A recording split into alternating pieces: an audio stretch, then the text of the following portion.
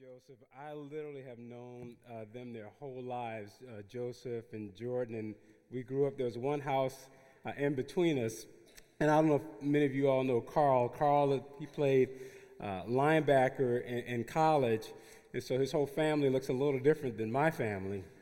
So when our kids are really, really small, my daughter Carissa was looking at Carl and his oldest daughter, Lauren, and she was so young she couldn't even pronounce her name. So she looked up at us and said, Lauren has a big daddy. It'll have a little daddy.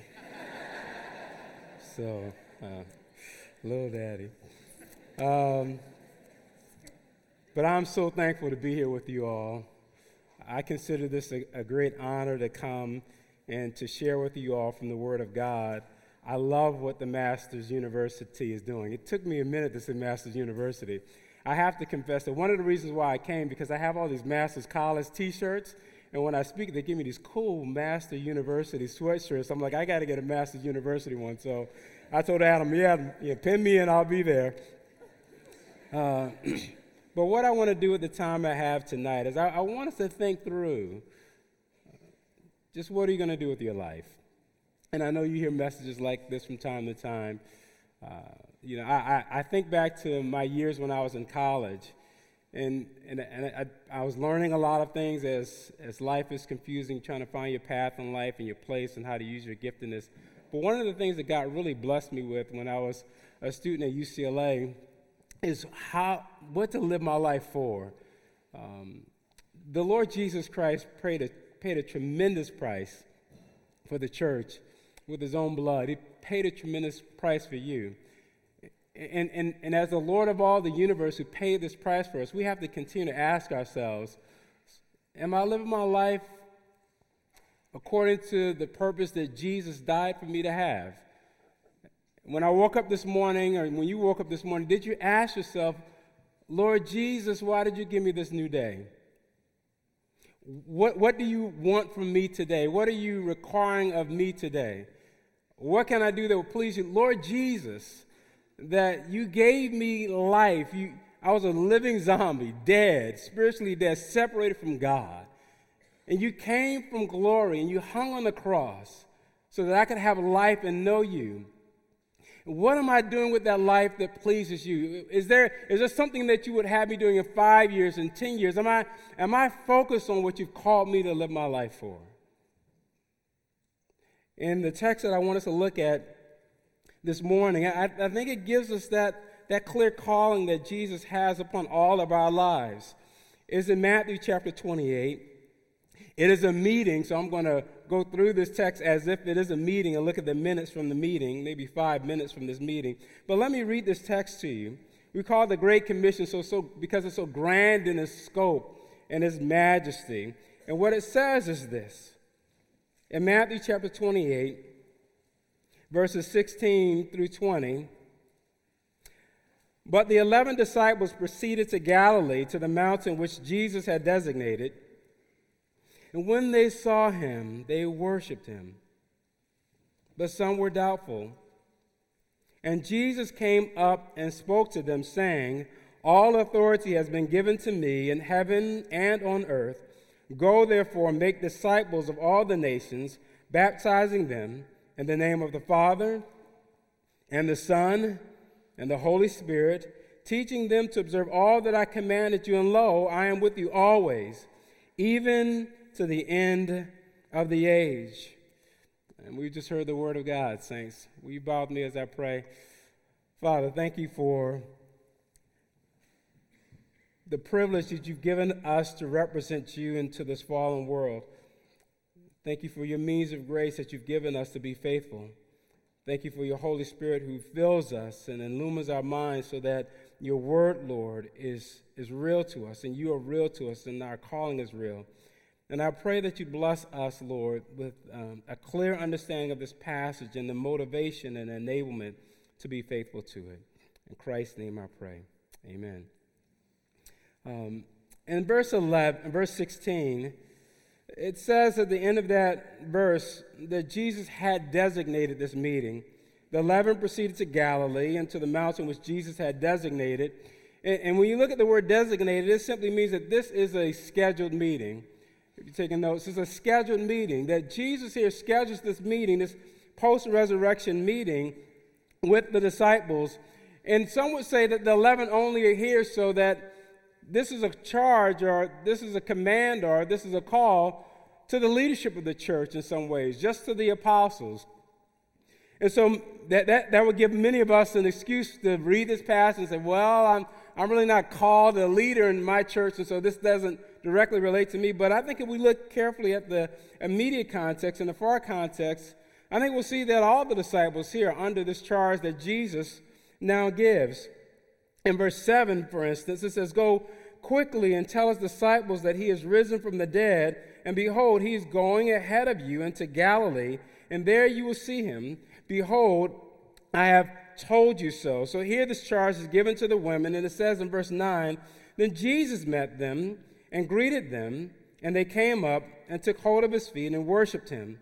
Then Jesus said to them, 'Do not be afraid. Go and take word to my brethren to leave for Galilee, and there they will see me.'" And here expands the word, not just disciple, but brethren, which could be more general, that would include the other disciples. But I think definitively, when you look at Luke's gospel, and Luke's gospel gives a version of the commission, in chapter 24, verse 9, it says, "And they returned from the tomb and reported all these to the 11 and to all the rest." To the 11 and all the rest, so that these post-resurrection and these meetings that Jesus was having, these encounters, as they were being disseminated, they were disseminated to all the disciples. So not just the 11. The 11 are spoken representatively of in Matthew chapter 28, verse 16. But there was a meeting according to 1 Corinthians 15:6, a post-resurrection meeting where Jesus met with 500 disciples. And I would argue that is this very meeting, that this word got out that Jesus had designated a place, designated a time, and word got out to all the disciples to come up to meet Jesus in Galilee, and all 500 disciples are there hearing this charge. And not just the 500 disciples are here placed under this charge and command of Jesus. When you continue to read in verse 20, Jesus says, teaching them to observe all that I commanded you, and lo, I am with you always, even to the end of the age. And the age hasn't ended yet. So all the disciples of Christ are underneath the charge that he has commanded here. What Jesus is commanding, he wants all of his disciples in all places until he returns to be fulfilling this great commission that he has given. And the meeting hasn't ended, the age hasn't ended, so this is really directed towards us as well. That all of us are included in this charge that Jesus is giving at this scheduled meeting. Glad they recorded the meeting so we can go back and read it and see what our King has called us to do. The second part of the minutes here records in verse 17 what I'm going to call a really surprise response. In verse 17 it says, when they saw him, they worshiped him, but some were doubtful. I just love the honesty of the Bible. You almost have to mentally picture the scene. So all these 500 disciples are gathering together at this designated mountain in Galilee. And as they've gathered together, Jesus appears. And when he appears, it says that some of them worship. They literally prostrated themselves and bowed down, face to the ground, before Jesus. That's an appropriate response to the risen Lord. But then it says some others, they doubted. Some translators say that they hesitated, and that would kind of get you out of the tension a little bit. But the problem is the word doesn't mean hesitated. They really doubted. And when we read back through the rest of the gospel accounts, we shouldn't be shocked by this. We have a phrase for one of the apostles. We call him Doubting Thomas. It was just inconceivable for him to believe that Jesus, who was crucified, had really risen from the dead, and he didn't believe it until he saw and then touched them. And so here these disciples are gathering together. Many of them are meeting Jesus for the first post-resurrection time. And as they're gathering together, they're in wonderment, like, is this really Jesus? And if you're sitting all the way in the back And if you have contacts, if you took off your contacts or glasses, you may not know who I was up front. Definitely if I took mine off, I couldn't see. And here in this crowd of 500, those in the back didn't have a really clear vision of Jesus. They didn't have contacts. They didn't have laser eye surgery back then. They didn't have like glasses. So they would have had trouble seeing Jesus. And the text tells us in verse 18 what Jesus did, responding to their doubt. It says that he came up. Jesus came up to them and revealed himself to them as indeed the one whom they knew and walked with, and the one who had healed them, and the one whom they had seen crucified. It was this Jesus. And worshiping him is the absolute appropriate response. Just as when doubting Thomas saw Jesus, he cried out, "My Lord and my God." And as you read through the rest of the New Testament, from this point forward, the disciples call him Lord. And they mean Lord in the sense of Yahweh of the Old Testament, that he is God, very God. He is the perfect God-man. And they worshiped him, the risen Lord. And there's a third part of these minutes that are recorded for us. Not only a surprising reaction to Jesus, but also the text tells us in verse 18, Jesus says, "All authority in heaven and earth are mine." And let me just call that just kind of a stunning credentials that Jesus gives of himself. All authority in heaven and earth are mine. And if you look at the text, and the emphasis here is on the all, that all authority, not just authority in earth or authority in heaven, but he has all authority in heaven and earth. And that simply means that he is in charge over every realm, over every place, and every dominion, that he is in charge, that he is the Lord, he is the sovereign Lord. In some other simple terms, you could just say it means that there really is a new sheriff in town.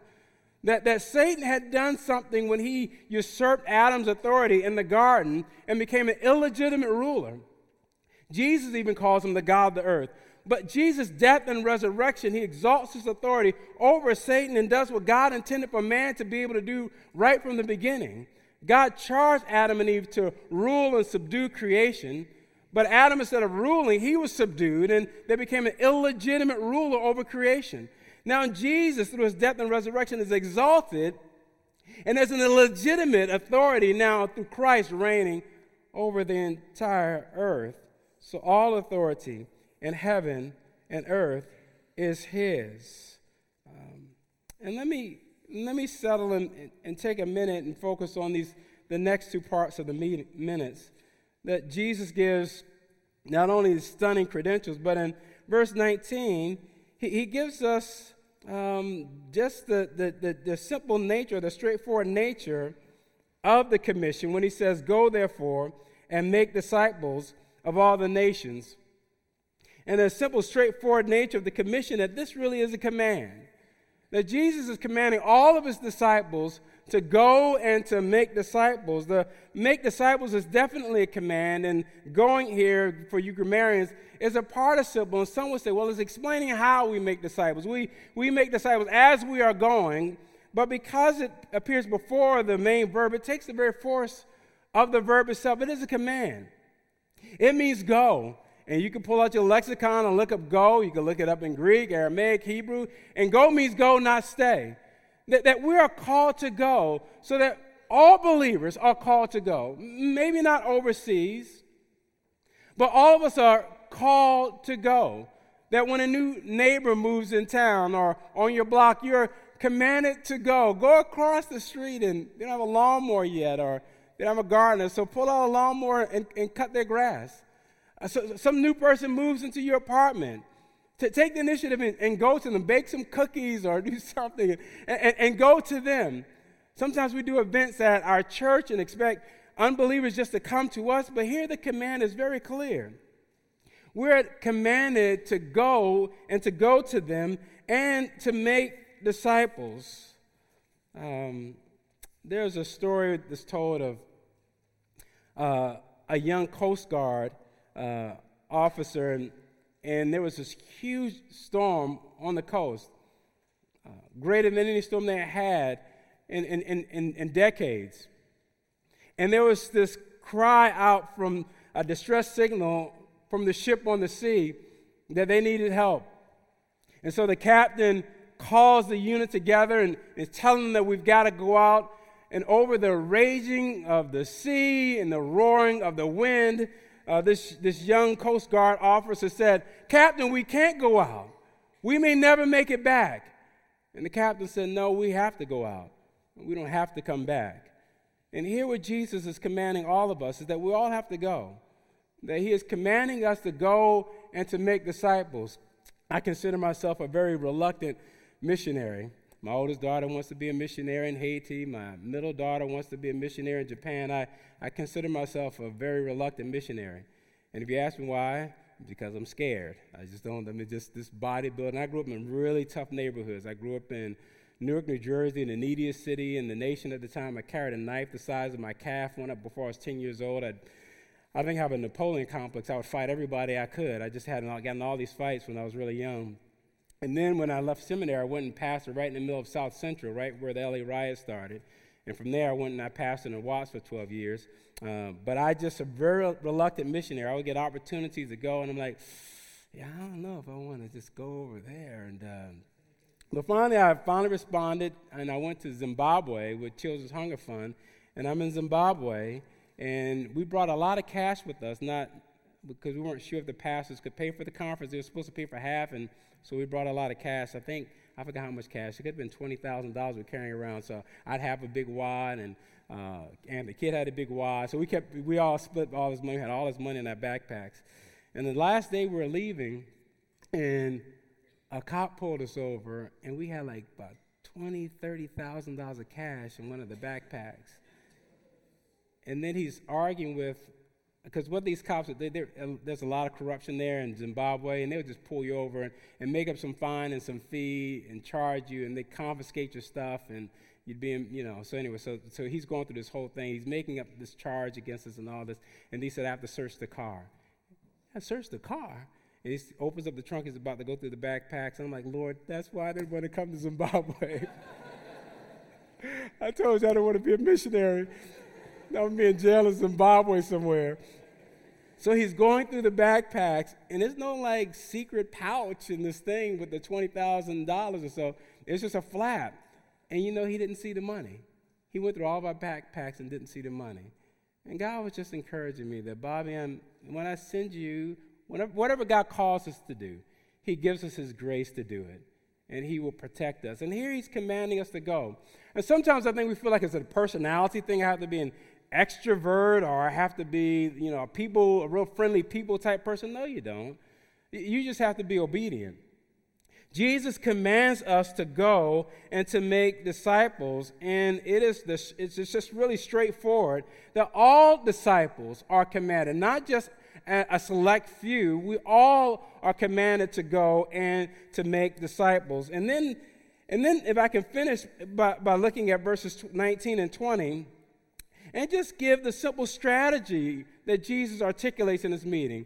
It's a really simple strategy. He says, "Go, therefore, and make disciples of all the nations, baptizing them in the name of the Father and the Son and the Holy Spirit, and teaching them to observe all that I commanded. And lo, I'm with you always, even to the end of the age."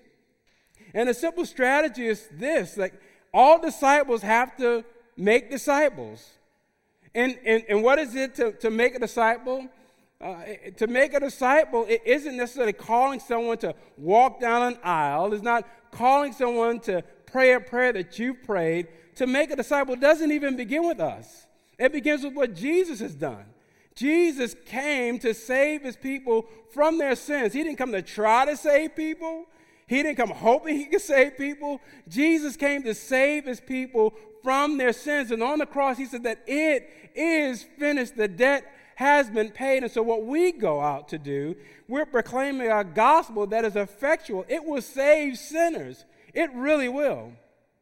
And here when it says baptizing them, that is representative of the whole evangelistic endeavor. That we go and we proclaim the gospel to people. And as God saves, they're identified with him. They're now his. Baptism simply symbolizes what happens in reality when we preach the gospel and God saves sinners. When they repent and they believe, they turn from their sin, that he saves them. You know, I have my notes up here, a little white piece of paper. And if I were to baptize this paper, and it simply means to immerse, if I were to immerse it into blue dye, baptize it into blue dye, and when I pull it back up, it wouldn't be white anymore. It would be completely dominated by the dye that I immersed it into. It would be blue.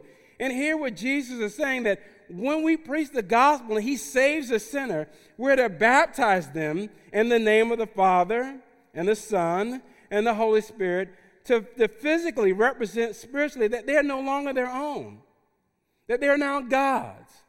The God who adopted them, the Holy Spirit who seals them, Jesus who paid his blood for them and redeemed them, that we are now his.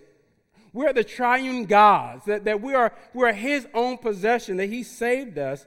And when we're making disciples, we preach the gospel and God saves them and makes sinners his. I don't know all of your stories, but if you're saved, I know that it changed. When you met Jesus in the saving way, when you repented of your sins by his grace to trust in him, your life changed. I had competed as a bodybuilder for, since Joseph brought it up, I competed as a bodybuilder since I was 16 through all my teenage years, and then the Lord saved me. And when he saved me, I didn't know what quite to do, so I kept doing for a while what I was doing, and so I got in the next bodybuilding competition. I went on stage, and I'm like, I think I need a little bit more clothes. This isn't really like... I'm like, this is awkward. Now, I competed for years and never thought that for 1 second. But I was different. Inside out, he had changed me. And he began to set me free from all those things that had ensnared me and that I loved. But why did he set me free? Why did he set you free? Why was the Son of God hanging on the cross? Why did the Holy One of God take on our sins? Why did the one who has this intimate, loving relationship with God throughout all of eternity now stand in a place where he was drinking the wrath of God, every single drop of it? Why was Jesus doing that? Well, to glorify his Father, but to redeem a people who would go into this world and make disciples. To go into this world that he created that was an absolute rebellion to him. And by his grace and by his love, to bring this world back underneath his authority, that it might surrender to him. A disciple is simply this. It's someone who's not rebelling against Jesus anymore. It's someone whose every aspect of their life is being brought underneath the authority of Jesus Christ. Their thoughts, their speech, their attitudes, what they wear or don't wear, what they do, that Jesus is now bringing this rebellious world back underneath this authority, and he's doing it through his amazing grace, through his amazing love, that he extends forth through us as we proclaim the gospel. But one way or another, that God is going to bring his rebellious world back underneath his authority, because those who don't bow now, by his grace, they'll bow. And by his grace and his cross, they'll bow when he comes back in his wrath with his sword. Because Jesus has all authority in heaven and earth, and he's going to subdue the world in his righteousness. And we go forth and proclaim to people that Jesus has come, that Jesus has died, that Jesus rose, that Jesus is the Lord, and he extends to you the offer for pardon for all of your sins. And he commands you to turn from your sins and trust in him. And those whom are being saved by God's grace will do that. And so we're commanded to make disciples, and when we do it initially through the preaching of the gospel, and when people are saved, it is a progressive process. Discipleship doesn't stop when they're saved. It continues throughout the rest of their life. It says, teaching them to observe all that I commanded you. And so when someone gets saved, now what they need to do, they need to know Jesus' ways so they can follow his ways. There's an old black preacher who used to say that you can no more go or come back from where you ain't never been to do what you've never heard. That we have to teach people how to follow Christ, and all of us collectively have that responsibility. So the person beside you, yes, you are your brother's keeper. That we have to encourage each other, keep helping each other to move towards Christ's likeness. That we have to do it, whatever our ministries are in the church. I could be in the choir, I could be in the children's ministry, I could be an administrator. That's not your primary ministry anymore. Your primary ministry is to help the person beside you to move towards Christ likeness. So we keep moving people towards Christ likeness in our prayers, through our encouragement, and it's a collective responsibility. I don't know all of you, and I don't know your lives, and I don't know you intimately, but someone in here knows you, and those of us who know each other and know our lives, we've got to get into each other's business and stop asking superficial questions. We've got to ask, how are you doing? What are you doing with your eyes? What are you looking at on the internet? What is your relationship like? I used to tell the single guys when I was in college, follow me as I follow Christ. And we would follow each other so that we were guarding our purity, guarding our relationships, because we had a collective responsibility to move each other towards Christ likeness. Why is that? Because that's Jesus' simple strategy. He's going to change the world by changing it a heart at a time through ordinary people that he's given extraordinary grace to. That he has marvelously blessed and equipped each and every one of us to be able to make disciples. And the question we have to ask ourselves is, what in the world are we doing? I can look at the news and I can complain about all kinds of things. I've always lived in the urban context. I can complain about that. But what in the world am I doing? That Jesus here is changing the world, not with an army. He's changing the world not through political strategies. He's changing the world not through educational systems and not through monetary economic strategies. He wants to change the world through you. He wants to change the world through his church. He takes the weak things and he's manifesting his power through us so that he gets all the glory. And his power is efficacious to save and to change. The question is, are we being faithful? A day is coming where we're all going to stand before him at the Bema Seat judgment. And some of us will have wood, stubble, and hay, and thank God it is all going to burn. That we won't bring before the king that which is not worthy of him. But I pray that all of us will have a heart desiring what the Apostle Paul desired. To hear on that day, well done, thou good and faithful servant. That Jesus saved you and you have a dual citizenship. If I can quote Al Mohler, that we have a heavenly citizenship which is paramount, and we have a missiological citizenship relationship to the world, and they're not of equal weight and equal value. That Jesus has left us in the world to make disciples. Make no mistake about that. That's all the text says. It's very straightforward. It's very simple. It's a simple strategy. He wants to change the world by changing people who will go out and share the message that will change other people. And he wants to live our lives for that, teaching them to observe all that I commanded, and lo, I'm with you always, even to the end of the age. And I love it in this text. If you take the first part of it and connect it to the last part, it says, all authority has been given to me in heaven and on earth. And then he says, and lo, I'm with you always, even to the end of the age.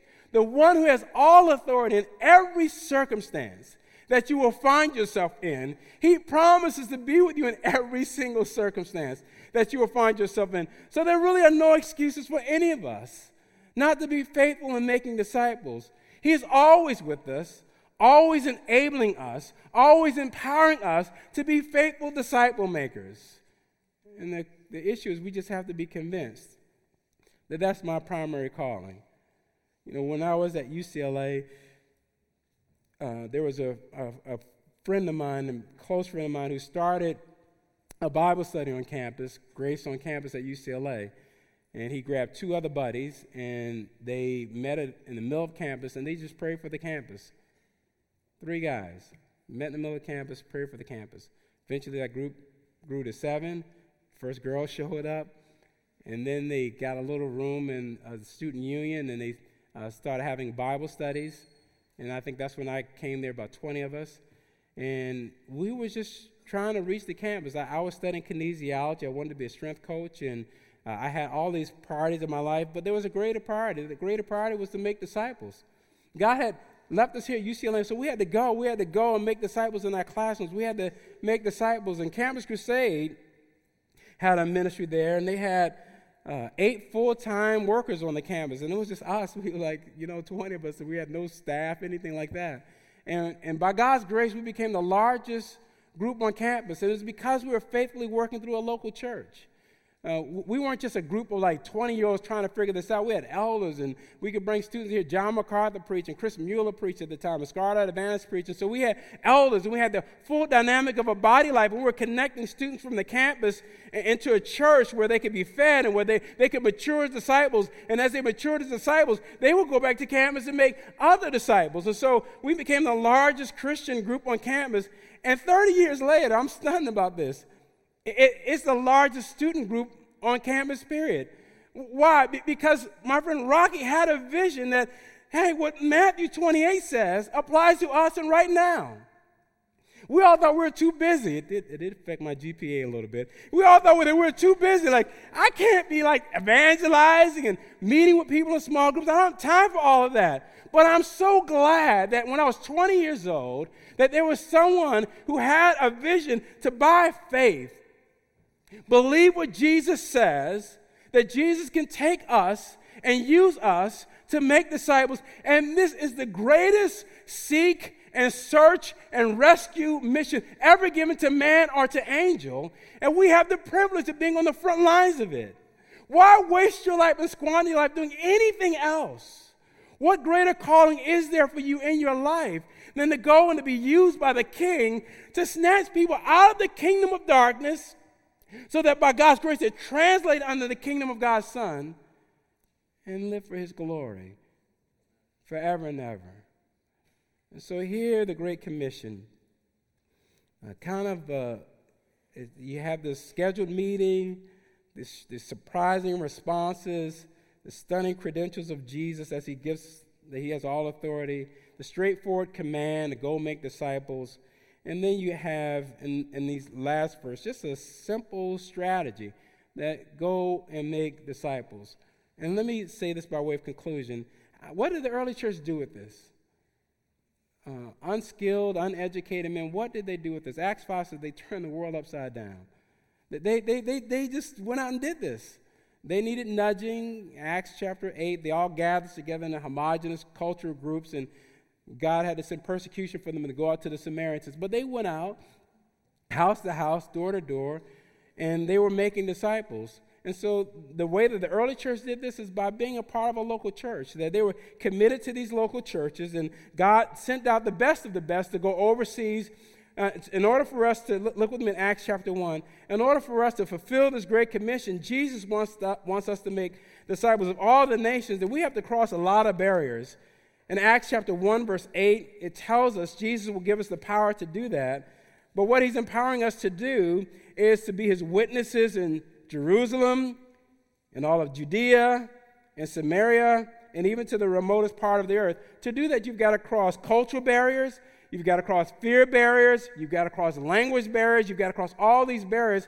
And God sent out the Apostle Paul, and he sent out some of his best and most gifted leaders to cross a lot of these barriers. And so God may not be sending you. You may not have the leadership or the language skills or the cultural diversity to go to some places across seas. But he's sending you somewhere, and you want to be faithful there. The early church in Acts chapter 14, they gathered together in these local churches, and in these local churches, they infiltrated their community. And then the Apostle Paul would go and plant another church somewhere else, and they would infiltrate their little community. They would get into all the relationships. They would exhaust them in terms of just sharing the gospel, and that's what God intends for us to do. To be a part of a local church, reach out to people. God saves. When they get saved, plug them into the church. They will mature as disciples, and a sign of a mature disciples, they can go out and make disciples.